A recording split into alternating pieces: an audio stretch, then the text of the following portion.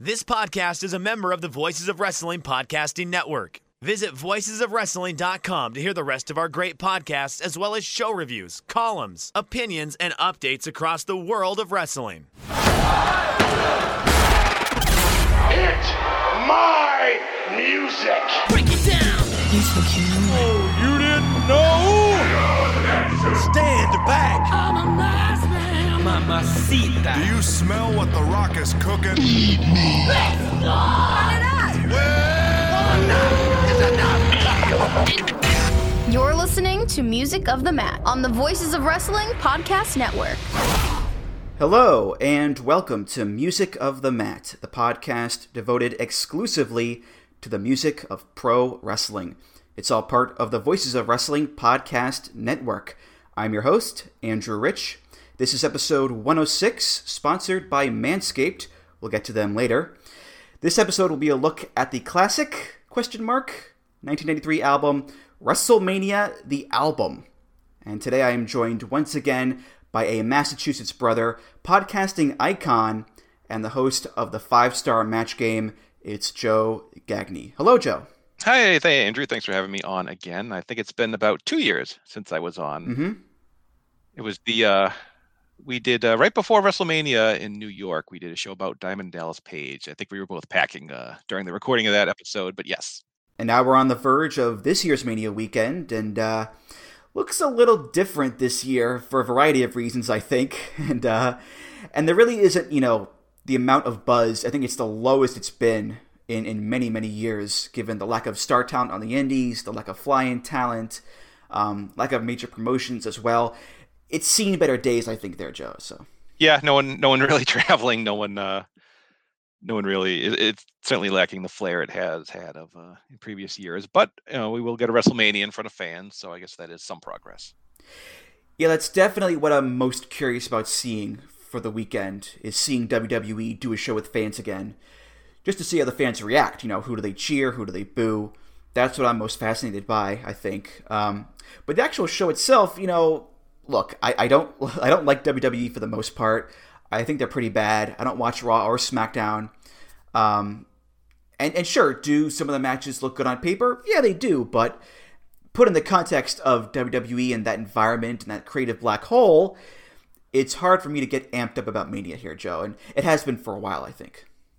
I still have the nostalgia of I remember WrestleMania was the big event of the year, so I still carry that residual excitement, I suppose. And some of the matches look good on paper. They might not come off that way in real life, but I always get to hop in my step when I think about WrestleMania. So we shall see. Yeah. Having said all that, though, I will be doing the Mania preview show with Rich Craich on that massive Mania weekend, preview extraordinaire that's coming up. And I'll do my homework. I'll do my research. Don't worry about that. And I'll try to be as positive as I can. But no promises there, Joe. No promises. All right. Well, speaking of WrestleMania I figure now is the perfect time to do some WrestleMania-related content. And we've done 2 Mania-themed episodes in the past, and covered pretty much the majority of the ones that people know the most and remember fondly, I think. And there are still some themes out there that we could do, but they're mostly recent ones that I just don't feel like covering, to be honest. Don't have much of an interest in doing them. So instead, we'll look at a different side of Mania music, and that's WrestleMania, the Album, that came out in 1993. And it's one of those albums that, unless you're, I think, of a certain age, no offense, Joe, None take. You might not know about it.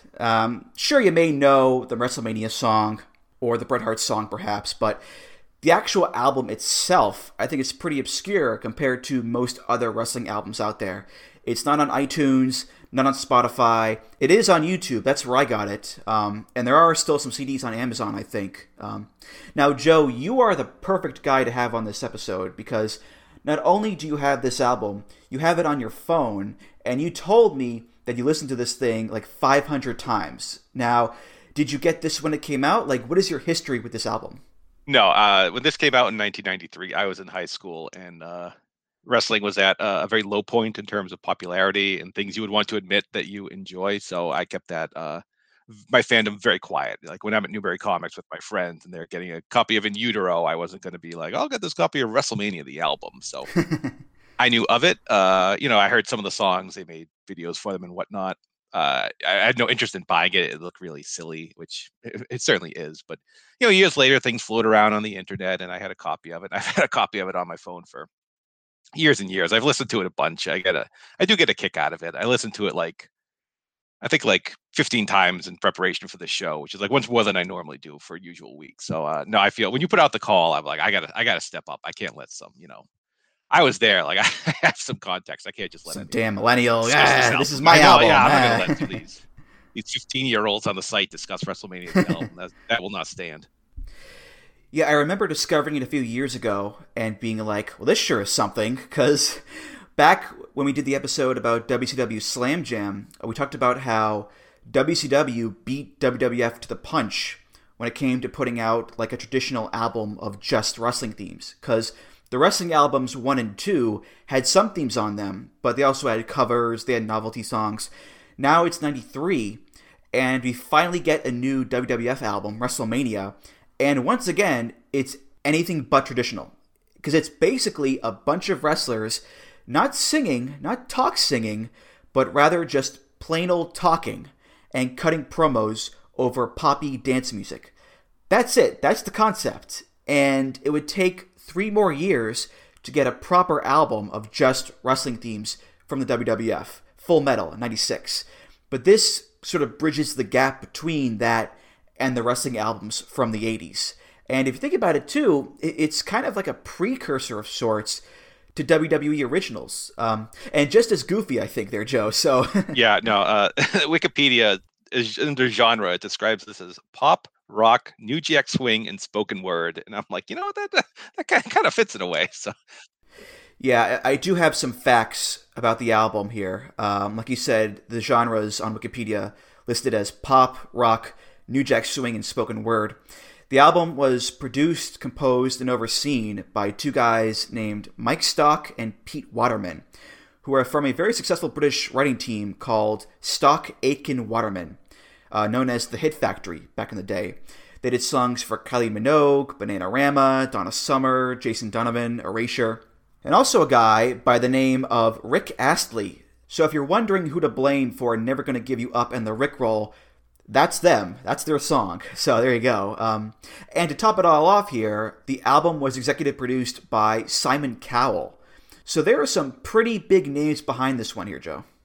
Yeah, no, this was, this, I don't know why. I mean, this didn't do much in America, obviously, but it was a fairly big hit in England from what I'm reading here. It was a top 10 album or something. Some of the songs did well, which that just blows my mind. You would be on the radio station hearing whatever, and then when the Undertaker song comes on or something, it seems mind-blowing to me. But no, I mean, compared to other albums, this was a pretty good-sized hit overseas.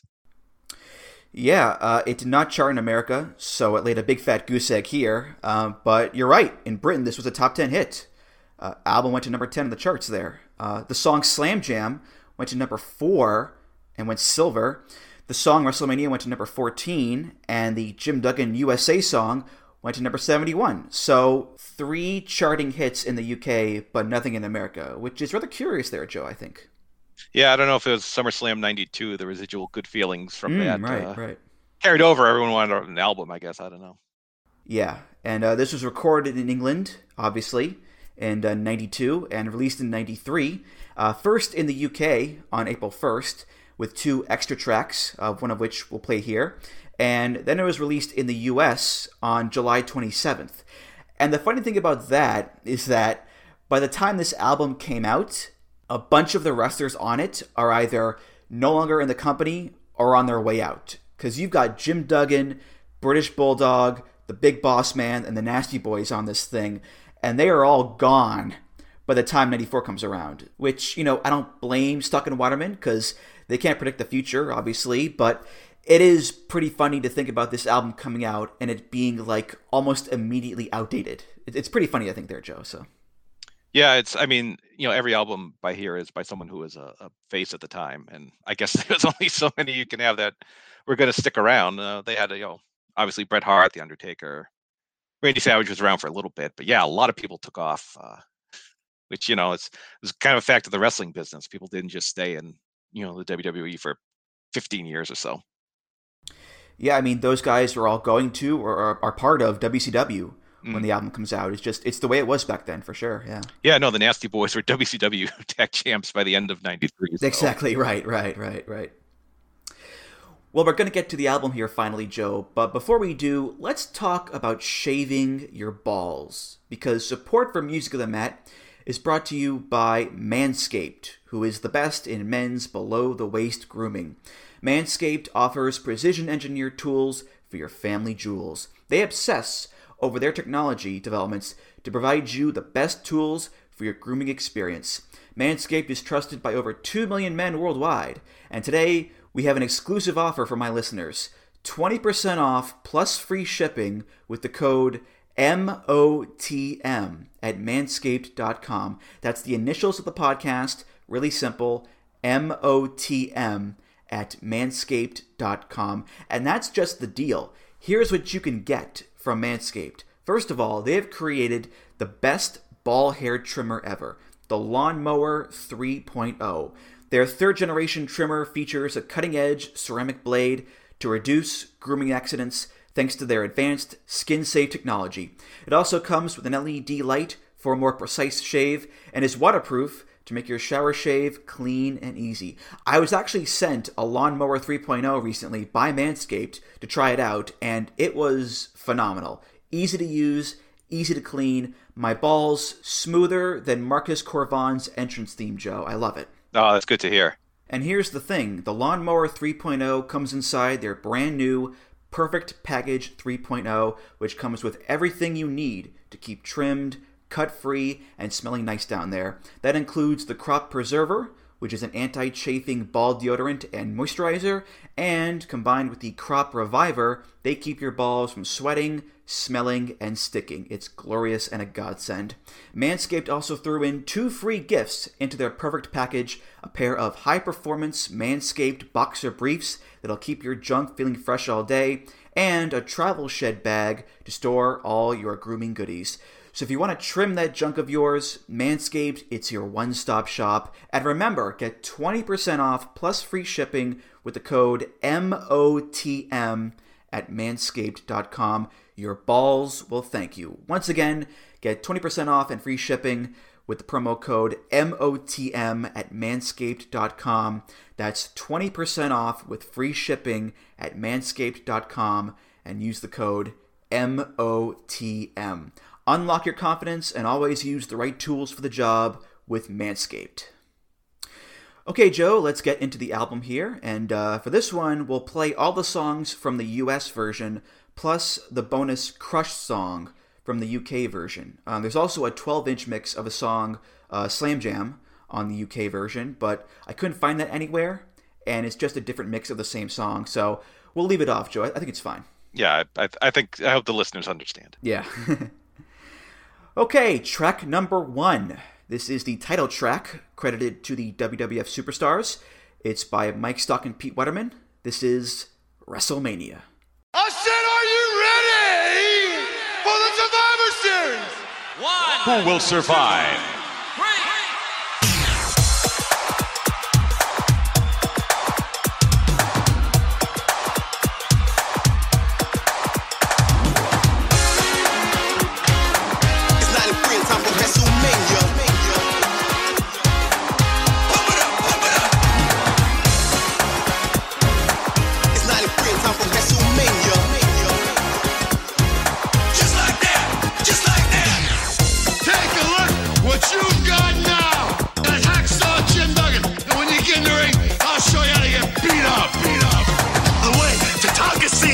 To climb to the top in the World Wrestling Federation, Tatanka would be successful.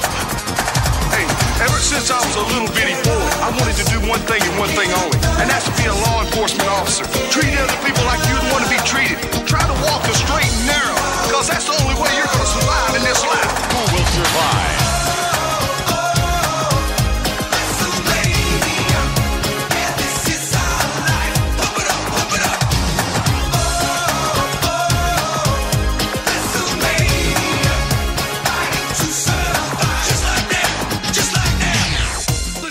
So a quick question for you, Joe.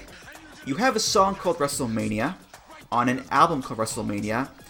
So why would you start off the song and the album with, I said, are you ready for the Survivor Series? Seems like an odd choice to make there, Joe. On an album full of odd choices, I guess. Yeah, it's not only that they have Mean Gene saying "Who will survive" over and over again, which it can be applicable in a wrestling sense. Who will win? But you have a pay-per-view called Survivor Series. You think you would save the question for that, for a song related to that show? Yeah, very strange for sure. But regardless, I think it does provide a template for the rest of the album. Yeah. Where you have wrestlers talking and cutting promos about their characters and their personas over pop music. And the same wrestlers in this song are also later on, in the album. Brett, Duggan, Nasty Boys, Tatanka, The Boss Man. A bit of rap in there as well, which is also on the album at times. So it does feel like an overture of sorts for the rest of the album. And you know what? Honestly, as goofy as it all is, and it is goofy, the hook is pretty catchy. Oh, whoa, WrestleMania. Yeah, this is our life. Pump it up, pump it up. Like, I was moving and grooving to this one, Joe. It's pretty catchy. Yeah, no, this was kind of the, if you're of a certain age, they used to use this as the theme to WrestleMania when it's like, coming soon or the event center or something like that. So, you'll know that little hook if you hear it. But just getting back to the beginning, the "Are you ready for the Survivor Series"? Do you know who that is? I do. Yes. I do. That's kind of a little mystery that was actually cracked, I think, like a year or two ago, oddly enough. Yeah, I was doing some research for this, and one of the sites I go to is Xylot Themes, and under each page there's a notes section where people can leave comments, and for this song, somebody asked, where does that opening come from? And somebody had the answer. It's Jimmy Garvin, of all people, from an unaired promo during a tryout of his for the company in October of '92, which is the month before Survivor Series. That's why he references it. So, he didn't get a job, mind you, but he is immortalized in this song at least. So there you go. Yeah, it's not only do you use something referring to Survivor Series, you use, an unaired promo from someone who wasn't hired. It's just like, I would love to know the decision, or if someone lost a bet, or someone decided to do the weirdest thing they could. Yeah, it's again a very odd choice and a very odd album overall, I think. Yeah. But you mentioned that this was the theme for WrestleMania for a few years. The instrumental version of it was for Manias 9 through 14. So this was the Mania theme for pretty much the entire New Generation era. And it fits, I think. It's very bright and colorful and bombastic. It would also, later on, be Linda McMahon's theme, which is funny because Linda McMahon and fun, poppy dance music don't quite gel together there, Joe, I don't think. I always bothered me, like my great memories of WrestleMania's gone past were kind of tainted that, Linda McMahon got this really, really good theme song, but whatever. Yeah. Well, Vince, I'm going to tell you about business. No, it's a strange mix there for sure. Track number 2, and this is another song credited to the WWF Superstars. It's by Mike Stock and Pete Waterman, featuring Colin Einstein Case. It's called Slam Jam.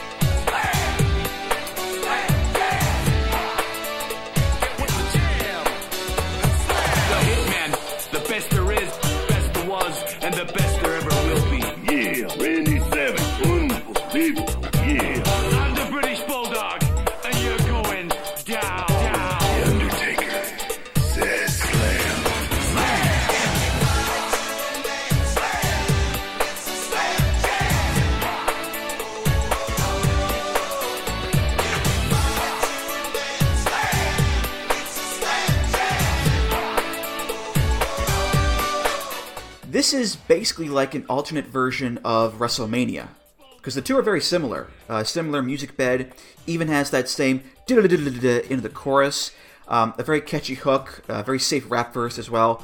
Different lineup though, with Bret, Taker, Savage, and Bulldog, and the wrestlers' parts are a lot shorter too. Just a few lines each with their catchphrases like "Oh yeah" and "Rest in peace." But the similarities between the two songs are quite evident, Joe.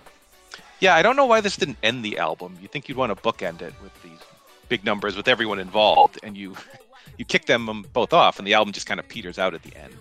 But I did think it funny the Bulldog kind of snuck in, because everyone else kind of, on these would have their own song later on. But I guess they knew this would be big in the UK market. They wanted something from the Bulldog, but he got fired long before this album came out. Probably during recording. It was like late '92. He was like, right before Survivor Series, actually. Yeah, so he got kicked out. And, it's kind of a little thing. It sounds like there's a Tony Schiavone sample at the beginning. I swore I heard him. Kind of, but maybe it's not him, but it sounded like him. They did use various clips of commentary from the past few years all over the album, really. You got Vince, you got Bobby, Gorilla. So it may have been him for sure, yeah. Another kind of odd choice. I like... on the rap, the guy says, Mama said, take you out. So I guess maybe they were worried about copyright infringement. He said, I'd knock you out, but yeah. Yeah. So I noted a couple of odd things about this song as well. Number one is, yes, of course, the inclusion of the British Bulldog, who is long gone before this album ever came out.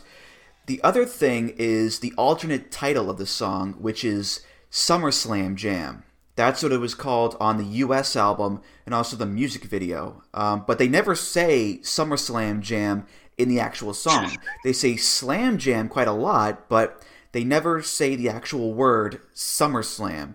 So it's funny how in the first song we had confusion with WrestleMania and Survivor Series, and now in this song we have confusion with SummerSlam. So these pay-per-view names, Joe, I mean, they are causing quite the conundrum. I don't get it. What's going on here? I don't know. You only have like 4 pay-per-views at the time to keep straight. It shouldn't be that hard. Like nowadays, if you get like Extreme Rules and Money in the Bank mixed up, I can kind of see that there's a bunch of them. But back then, no excuse.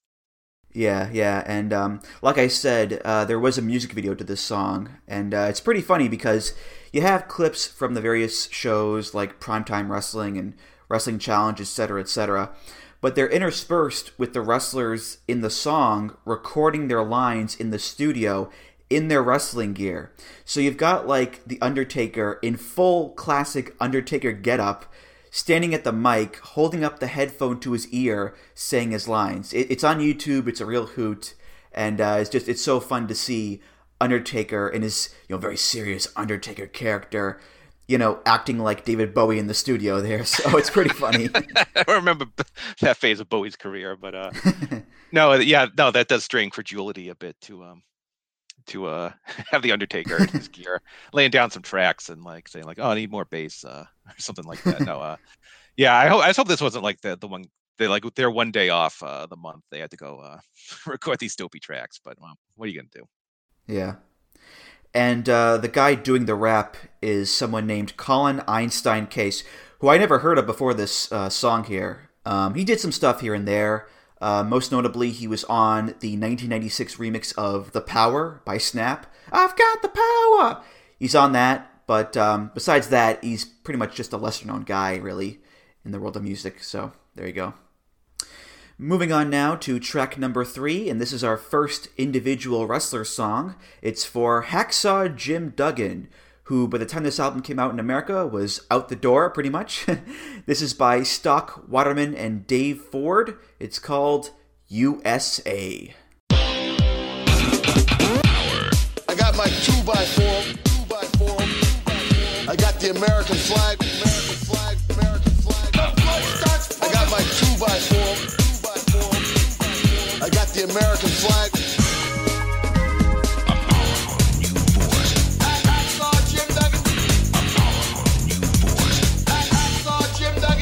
A lot of times when you're getting ready to wrestle, you're in the back of the dressing room and you're lacing up your boots and you're kind of thinking, geez, this guy I'm wrestling today is going to be awful tough. You know he's over in the other dressing room, he's big, he's young, and he's strong, and he wants to make his name beating up old Hacksaw. So sometimes I do get a little apprehensive. But then right before I go through the curtain, I got the American flag over my shoulder.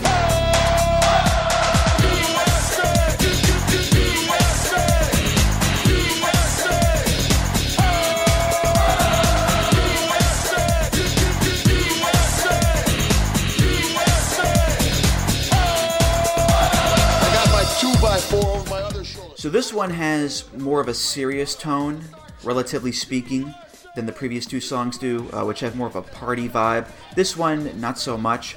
That said, I think it still exemplifies a major theme of the album, which is the pairing of wrestlers with music that you would not associate them with having.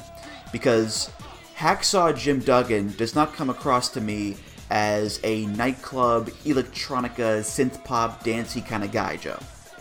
Yeah, it's very confusing. This is like almost like a spoken word performance. It sounds like this is an interview he gave on a radio station. Yeah. Someone, because he's talking about he's getting fired up. He gets his 2x4. Someone goes, "Uh-oh!" Like, "Oh, here he goes." So I don't know if that's what they did or not. It is interesting. He's talking about trying to fight off the other guy in the locker room, wants to make his name at Hacksaw's expense, but he gets fired up and. Yeah, it doesn't mash all that well, but I can still hum it very easily. I did like, they keep playing the sample like a powerful new force, and like Jim Duggan had been there 6 years at that point. Which it's not long these days, everyone's there forever now, but back then that was a long tenure in the WWF. Yeah, the lyrics I don't have a problem with those because he's talking about his 2x4, the American flag, fighting, and the fans cheering him on. That's all good. But I think that whole style and persona is much better suited for like good old-fashioned Americana, meat and potatoes rock and roll. That's a much better song for Jim Duggan, but that's not what the album is. The album is, synth pop and dance beats and, samples and all that stuff. So it is what it is, unfortunately, and as a result, we're going to get on this album some pretty strange combos between wrestler and sound, as we just heard here. So there you go. Track number 4, and this is for a tag team, Brian Knobbs, Jerry Saggs, the Nasty Boys, who are also gone by the time this album comes out in the States. This is another stock Waterman and Ford song. It's called Nasty Boy Stomp. The Nasty Boys are just plain nasty. That means I get something! It's you against us! And you're going down, and you're going down, and you're going down, and you're going down, and you're going down, Get ready! 93 is the year of the Nasties. 93. Right now it's the Nasty Boys who are having the fun. It's just you and us, and you're going to Nastyville, and this is one trip you're not coming back from.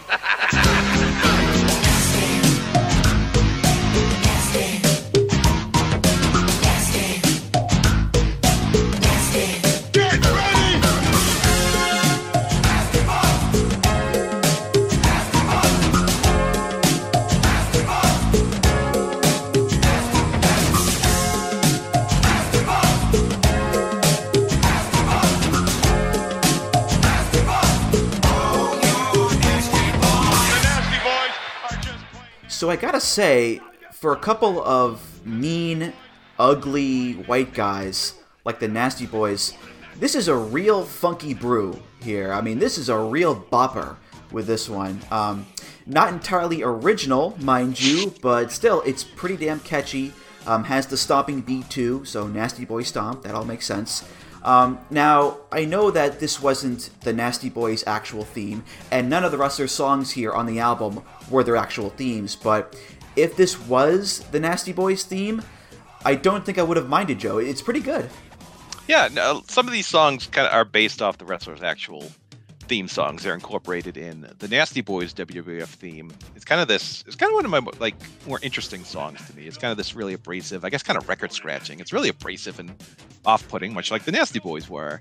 But they couldn't really do that, so they just kind of ripped off Nasty by Janet Jackson and went along with that. There are a lot of these really odd touches in the song. There's this weird synthesizer bit that's like sounds out of place, and then there's just like a woman screaming that like kind of gets chopped up.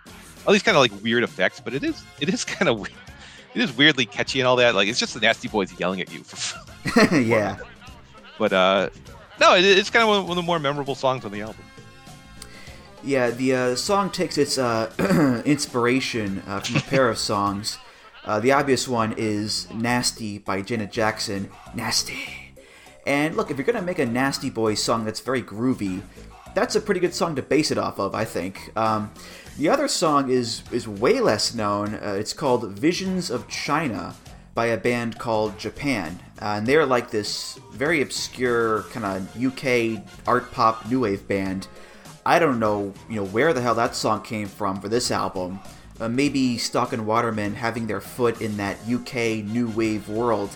They knew the song and the band, but I mean, to like Joe Six-Pack WWF fan, they would have no idea about that song at all. It's an out there pick, Joe, Yeah, I had no idea. I saw that sample too. I was like, I've never heard of that. So if you're gonna steal, you may as well go obscure. Yeah. But like you said, it is pretty funny to have this really hip, funky, groovy music, and you're pairing it with the Nasty Boys, who they're just screaming the entire song, not talking, screaming. It's you against us, and you're going down. Get ready. You're going to Nastyville. Bow, bow, down, bow. Nasty. Oh, nasty boys. It's tremendous, Joe. Yes. Also, I have to give assisted by Bobby Heenan and Gorilla Monsoon are featured quite a bit. I think from the SummerSlam 91 match against the LOD, their samples are used quite liberally on the song to boost it up. So, time now for track number 5. And Joe, we've had some pumped up energy so far, but I think it's time to get a little more sappy, a little more melancholic with a ballad. And who better to give us that ballad than Bret the Hitman Hart? This is Stock and Waterman with Never Been a Right Time to Say Goodbye.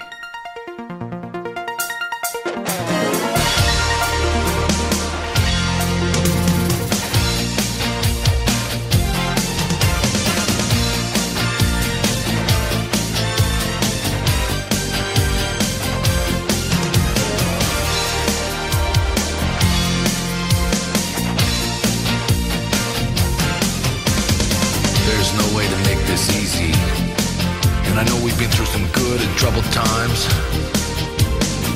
There's never been a right time to say goodbye. But if I stay, she'll only see right through me. And then that look of shame inside my eyes.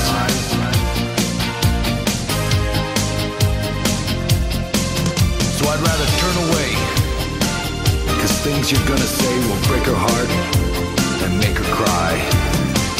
There's never been a right time to say goodbye.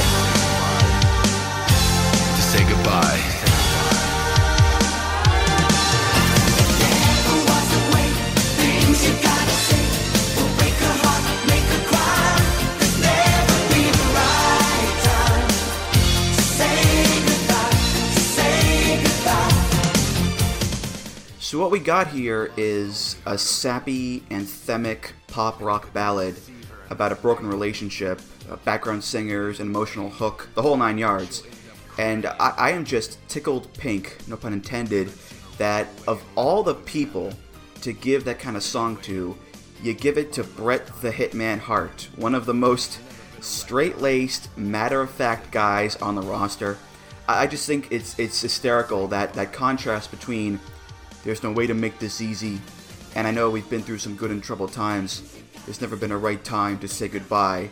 Like, that delivery and the actual content and the music itself, like, it's incredible, Joe. Yeah, I'm guessing Bret doesn't have kind of the outgoing personality someone like, Jim Duggan or Randy Savage does, so they thought they'd try a different track. So, so be it. I don't know if it's an attempt to kind of not quite humanize him, but show he's more of a human being than someone like Hulk Hogan or the Ultimate Warrior was. But Bret just sounds like a robot here. It's like she'll end up crying. Our love's dying. It's like, oh my God, it's so bad. And who is he talking to? Is this one of like his, paramours on the road, so to speak? He was married at the time. It's just, it's a really bizarre experience all around. maybe it's being prophetic about his divorce from Julie. I don't know. Who Yeah. knows, right? But I do have to stress, again, the subject matter of the song here, which is about a guy breaking up with his girl because he knows he's not good for her. And I know lies will only hurt her, and I can never see her in that way, but either way, she'll end up crying. And I'd sooner walk away and let her love again. But anyway, our love's dying, and there's never been a right time to say goodbye. To say goodbye. A, that's pretty heavy subject matter for a wrestling album. and B, it does not line up with the rest of the album at all. Because the rest of the album is guys cutting promos or talking about their characters. There's references, there's funky beats as well. This is just a straight up, like, pop rock song that has no Bret Hart references, no nicknames, no sharpshooter. He doesn't sound like he's in promo mode at all. Nothing. And as novel and as fun as it is to listen to, it's also very odd in the context of the album, Joe. Yeah, this is like putting Beethoven on a Slayer album. It just stands out badly. And this album's for kids. So I don't know what kids gonna get out of someone talking about love dying. I don't know if that's. This is just such a bizarre anomaly. I think this is actually one of the must-listen tracks on the album, just for the just strangeness of it. Oh yeah. Gotta hear it. You gotta hear it for sure. I was thinking about this too, actually. Someone like Shawn Michaels would have been, I think, a better fit for the song because he's the Heartbreak Kid. Boom, it all fits right there perfectly. But I guess, Joe, you said that all the wrestlers on the album are faces, so perhaps they didn't want to give that song to a heel. Just a theory, of course. I don't know for sure. Just a theory on my part. Up next, track number 6, and it's for old Booger Red himself, The Undertaker. This is by Stock Waterman and Gary Miller. It's called The Man in Black.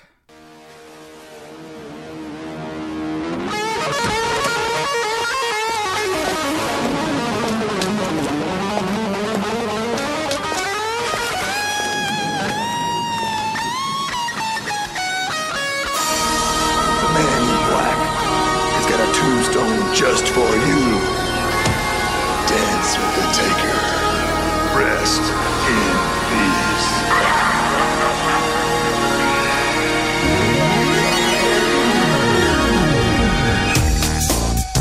The most powerful entity in the World Wrestling Federation. Slam Jam Death.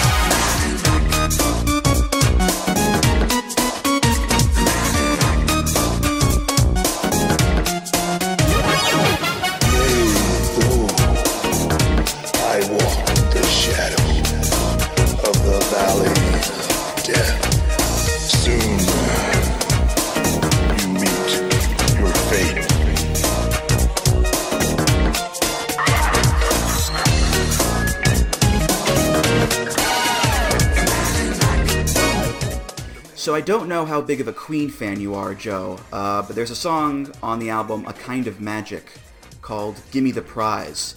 And it starts kind of like this, with this badass guitar solo and samples from Highlander with Clancy Brown going, I know his name. And then it goes into this kick-ass Queen song. This one also has a badass riff, with The Undertaker going, The man in black has got a tombstone just for you. Dance with the Taker. Rest in peace. And before you could even finish saying, wait, did he say dance with the Taker? It goes into just a proper, full-on New Jack Swing mode with a flat top haircut and everything. This is such a jarring transition here, Joe. This is incredible. Yeah, no, you're right. It starts off with that sick riff. It's like, yeah, let's go. And then it's like the Monster Mash kind of dance version breaks out. It's Undertaker's talking. He's like rotting flesh, carcasses. It's just, it's very odd. Yeah, you got him doing lines like the most powerful entity in the World Wrestling Federation. Slam Jam Death. Yea, though I walk through the shadow of the valley of death, the Undertaker will embalm you. Like proper, scary, dark, doom and gloom Undertaker. And then what's underneath it? Like, you could not be more different there, which is why it's so funny to hear it. Yeah, no, you would think like, well, we're doing an album of dance tracks, and The Undertaker is one of the most popular stars, so he's going to be on. You know, you just had to do that. Like, you know, you had no choice. You couldn't just do like a heavy song or, you know, something spooky or anything like that. Nope, had to be a dance track. So there you go. Yeah. I mean, even like taking out the Undertaker character, Mark Calloway, the guy, is not a New Jack Swing kind of man to me. You know, at least I don't think he is. So I do wonder, did he know beforehand what his song would sound like? Or did he listen to the album and was like, all right, here's my song, here we go. What the hell is this? Like, how did that work out there? I'm curious. Yeah, that is a very funny idea. He just goes in to record his lines, like rotting flesh, and then, you know, he's expecting something heavy, and then like, you know, the dance track comes out. That is a funny thing to think about. Yeah. Track number 7, and this one is for Macho Man Randy Savage. It's by Stock Waterman, Asha Elfenbein, and Tony King. This is Speaking from the Heart.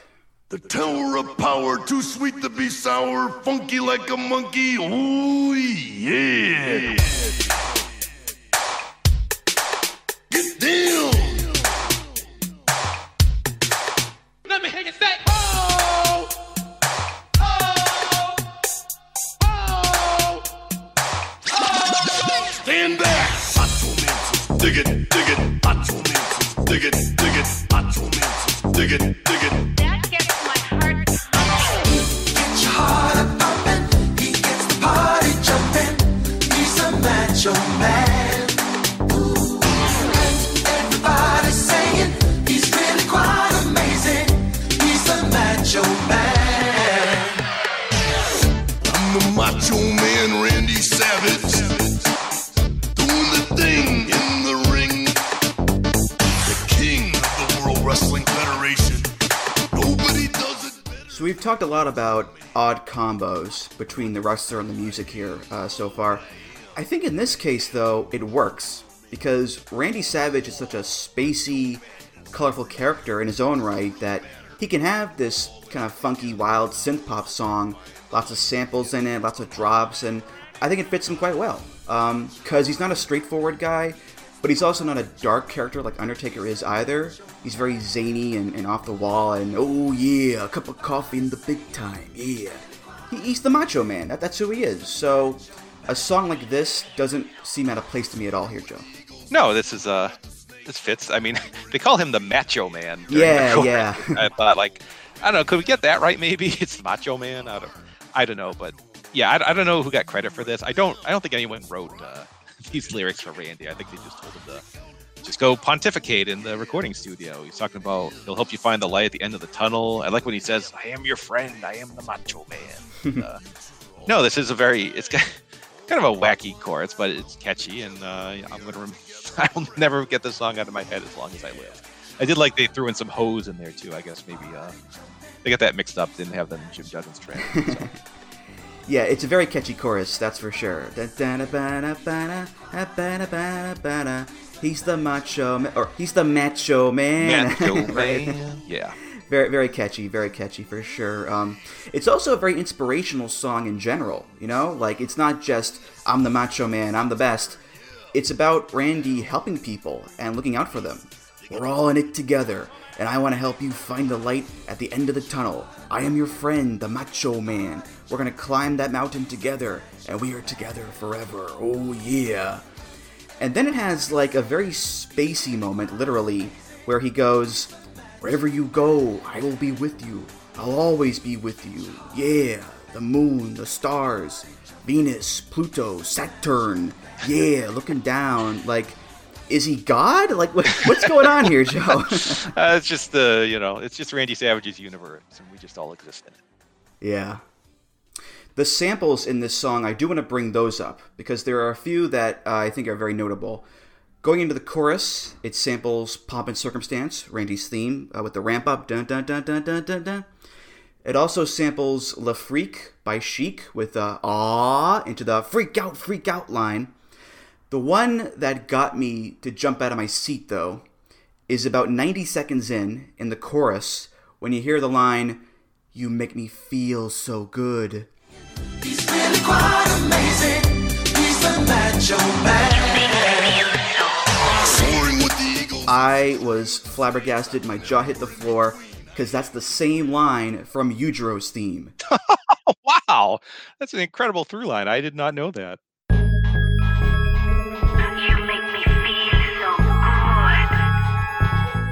Yeah, I don't know where it comes from originally, but I heard it and I was like, wait, did I just hear what I thought I heard? And I rewound it and I was like, son of a bitch, I did. it was the shock of the album here, Joe. It was incredible. Oh, absolutely. Yeah, I would not have drawn a line to Yujiro to connect him to WrestleMania, the album. Yeah. Track number 8, and Joe, we've heard songs from various perspectives here. A Canadian icon, an all-American good guy, a dead man. Let's hear a few words from a Native American by the name of Tatanka. And Tatanka's song is by Stock, Waterman, and Ford. This is Tatanka, Native America.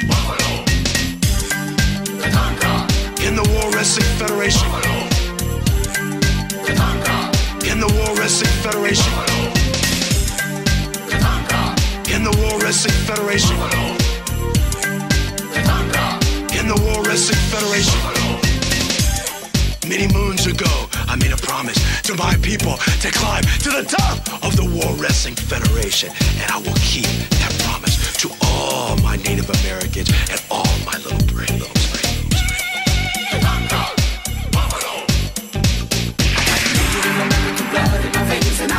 In the World Wrestling Federation, I got Native American blood in my veins and I'll fight. In the World Wrestling Federation, I got Native American blood in my veins and I'll fight. In the World Wrestling Federation, I got Native American blood in my veins and I'll fight. There are a lot of words I could use to describe this album. Subtle is not one of them, and this song is anything but subtle as well, because it starts off with sleigh bells of all things, and then you slowly fade up with hey chants. There's kind of a moody, tribal-ish aspect to it as well, in my opinion, and the Tatanka, Buffalo chants too. You also hear Tatanka's war cry in there too, so it's all very on the nose, of course. But then again, Tatanka, not a very subtle character himself, so... Plus, it's 1993 WWF. Like, this is not a big shock here, Joe. Yeah, no, I guess I figured Tatanka needed some help because there's a rap at the end of the song. And I just remember the guy says, like, you'd be safer bungee jumping. And I was like, looking at the life expectancy of a wrestler back in this time, I think I would prefer to bungee jump than undergo this. But yeah, like, no lie, I was doing the dishes last night, and I'm just humming like, I got Native American blood in my veins, and I was like, oh no way, I can't sing that. That's not right. I'm the same way, man. I'm the same way, because I put it on, and I was like, all right, here we go. And then that chorus hit, I got Native American blood in my veins, and I'll fight. And my toes were tapping, and my head was bobbing, and son of a bitch, they got me again. They got me again. Those bastards got me. They boomed me. It's a recurring motif here, Joe. Just, we have this goofy-ass song that is also very, very catchy. Yeah, no, beware if you listen to this one. It will get stuck in your head. Yeah. But that rap verse is something, because the actual Tatanka verses, they're your standard stuff, really. I'm going to represent my people and climb to the top. I want to thank the great chiefs for their wisdom they've given me. I want to thank the Great Spirit, blah, blah, blah. The rap verse, though, is a bit zanier. I got the vibe from the tribe, so let me be brief. I'm the warrior, Indian chief. But first you need to know a little something. You'll be safer bungee jumping. When I enter the ring, I'm on the warpath. So call all the soldiers and the chief of staff. Hey, Like, the rap alone is great, but that jump from that to the chanting did make me laugh a lot there, Joe. Is quite jarring, much like the whole album. Yeah. Track number 9, and this one is for Mr. Perfect.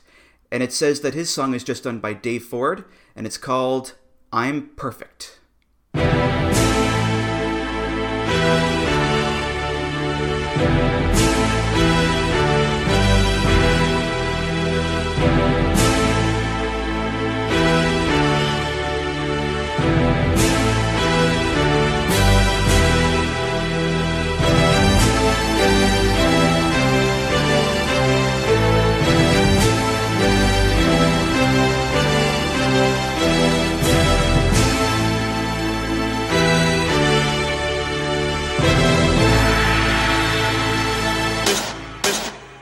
Mr. Perfect.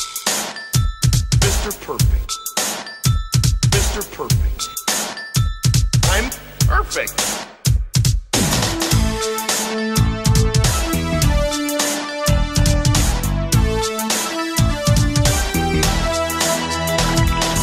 What you're looking at right here is Mr. Perfect. It doesn't get any better than this. Bottom line. Bottom line.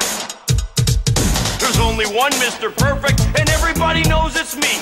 The greatest wrestler, the greatest athlete, the World Wrestling Federation has ever produced. Mr. Perfect. Mr. Perfect.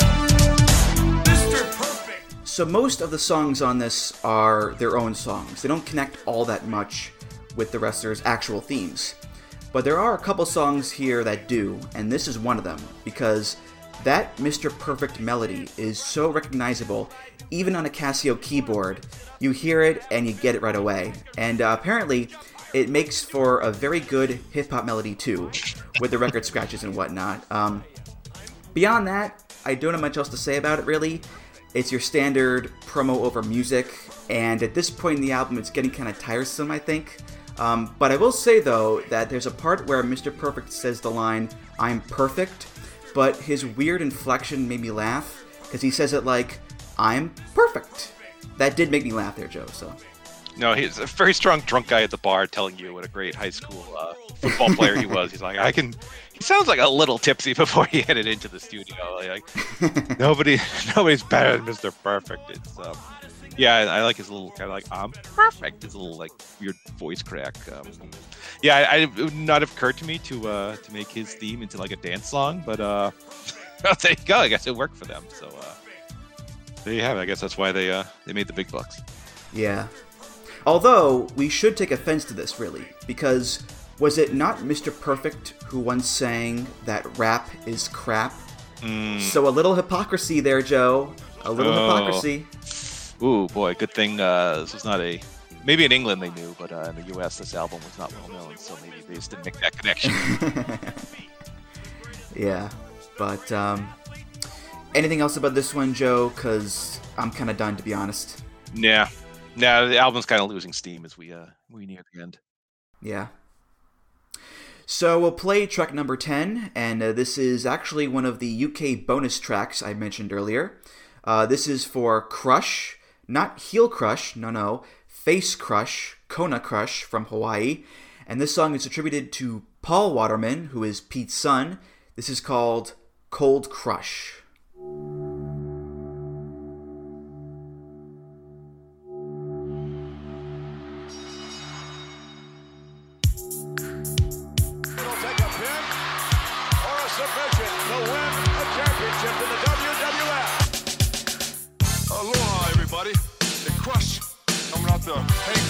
One of you for getting behind me the way you have and giving me the extra push that I need to get to the top. Mahalo from Crush. Mahalo from Crush. Go Crush. You can't beat a man if you can't grab the man. Go, go,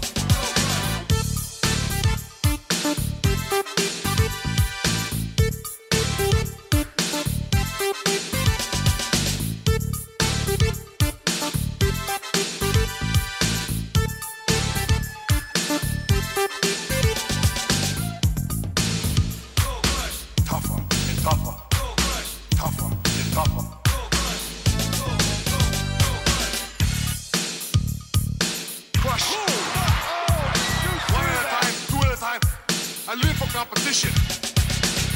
You know, I'm just thinking, if I was back home in Hawaii, I'd probably be kicking back at the beach, surfing, diving, surfing, crushing open some coconuts, like I built my reputation on doing. To borrow a line from Mean Girls, stop trying to make Crush a thing. He's not going to be a thing. 'Cause, like, you could give Crush the sickest beat in the world. As soon as he opens up his mouth and says, "Aloha, everybody, it's Crush. I'd like to thank each and every one of you." I'm giggling, Joe. I can't help it. I can't take this guy seriously at all. His song is just, it's too funny. Yeah, I can see why they left this off. First of all, I love, like, there's a exclusive track. Like, you know, old albums used to have, like, a Japan-only exclusive track. I love that WrestleMania, the album, has one that was only released in Europe.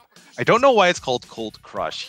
At one point, he talks about, like, it's warm in Hawaii, but temperatures dropping elsewhere. So maybe it's about, you know, Crush is in, like, North Dakota or New York, and it's just cold. I don't know. Well, in the background, you hear that guy go, "Cold, cold, cold crush, cold, cold, cold crush." I don't know why, but there you go. So, all right, and Crush also does an anti-drug PSA, like in the middle of the song. He's like, "Don't do drugs. Like that'll get you nowhere." When I guess he just said, "Don't have guns." Maybe that would have been a good idea too. Yeah, just look up Bryan Adams and his personal life and his death, and you'll see the very sad irony of him doing an anti-drug PSA. Yeah. But the thing is, like, about this song, it's not even so much the content, it's the accent. Like, he's trying to do a Hawaiian accent, but to me he sounds like a bad Arnold Schwarzenegger impression. One at a time, two at a time. I live for competition. I don't care, brah. Surfing, diving, surfing, crushing open some coconuts. Like, I can't help but giggle here, because it's like, it's such an unintentionally funny song. Yeah, he talks about it like one at a time, two at a time, like 50 times during the song. So I remember a lot of Crush handicap matches, and I love this. This is on YouTube, and it's titled "Crush Sings," which I know is accurate, but that still just kills me. Crush the musical, like, ugh. Yeah. Also, if you notice as well, I think of all the songs here, this one has the most clips of commentary being like, "This guy's amazing, he's unbelievable." Like, they're trying so hard to convince you that Crush is awesome, and it's not happening, guys. I'm sorry. Yeah, they tried a lot harder than Crush usually did in the rings.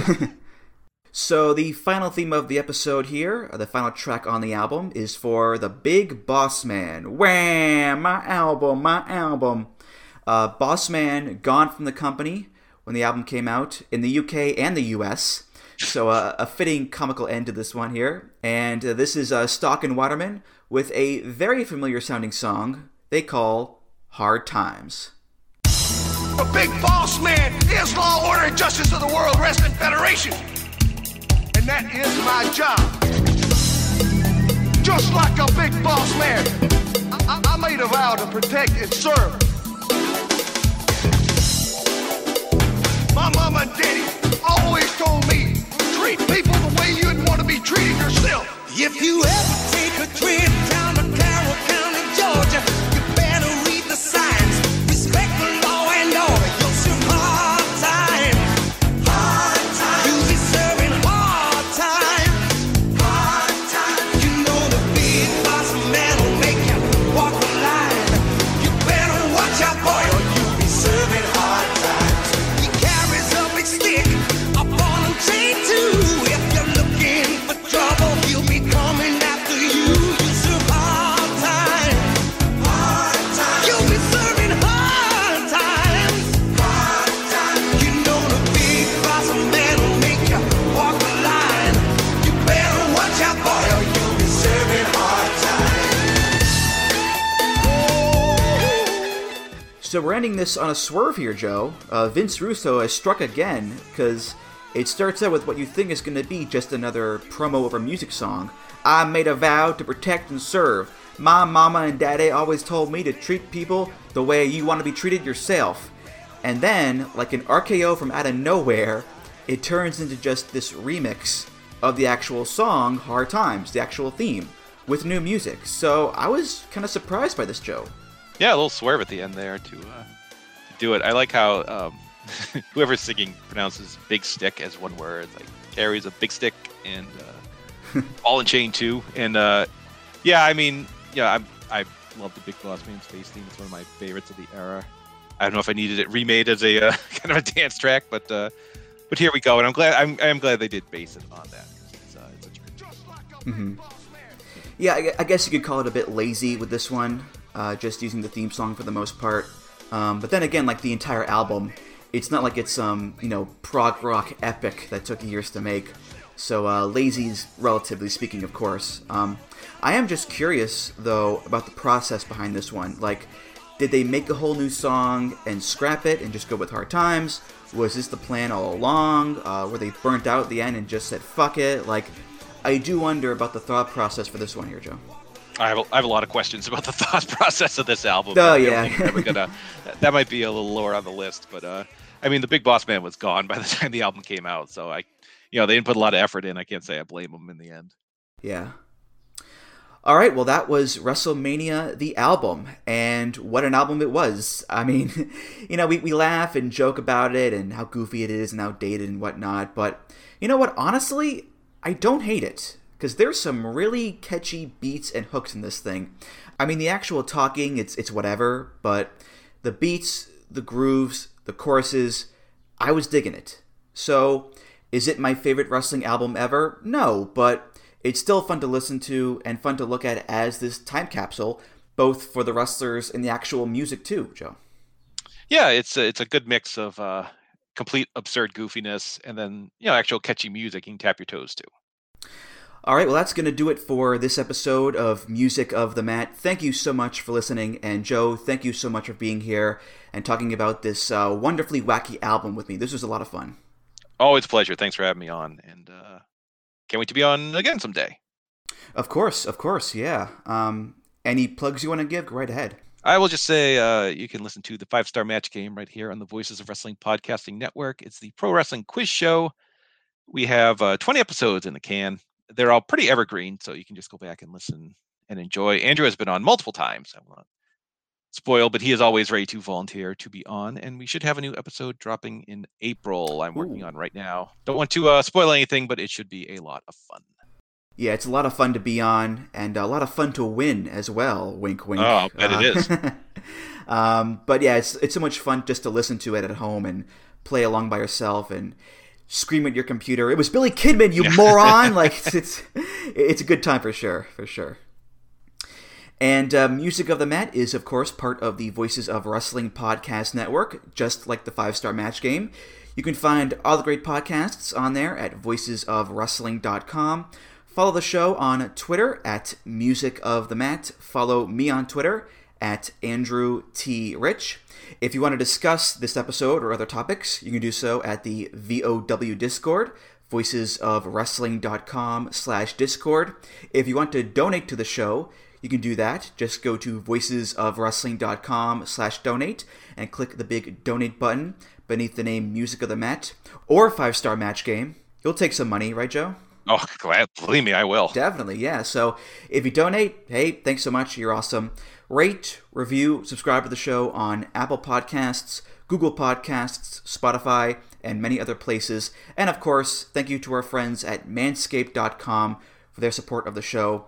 Get 20% off and free shipping with the code MOTM. That's Manscaped.com, code MOTM. Joe, thank you again, and I'll see you around. Say goodbye, Joe. Oh, bye. Thanks. All right, for Joe Gagney, I'm Andrew Rich, and I'll see you next time on Music of the Mat. Take care, guys.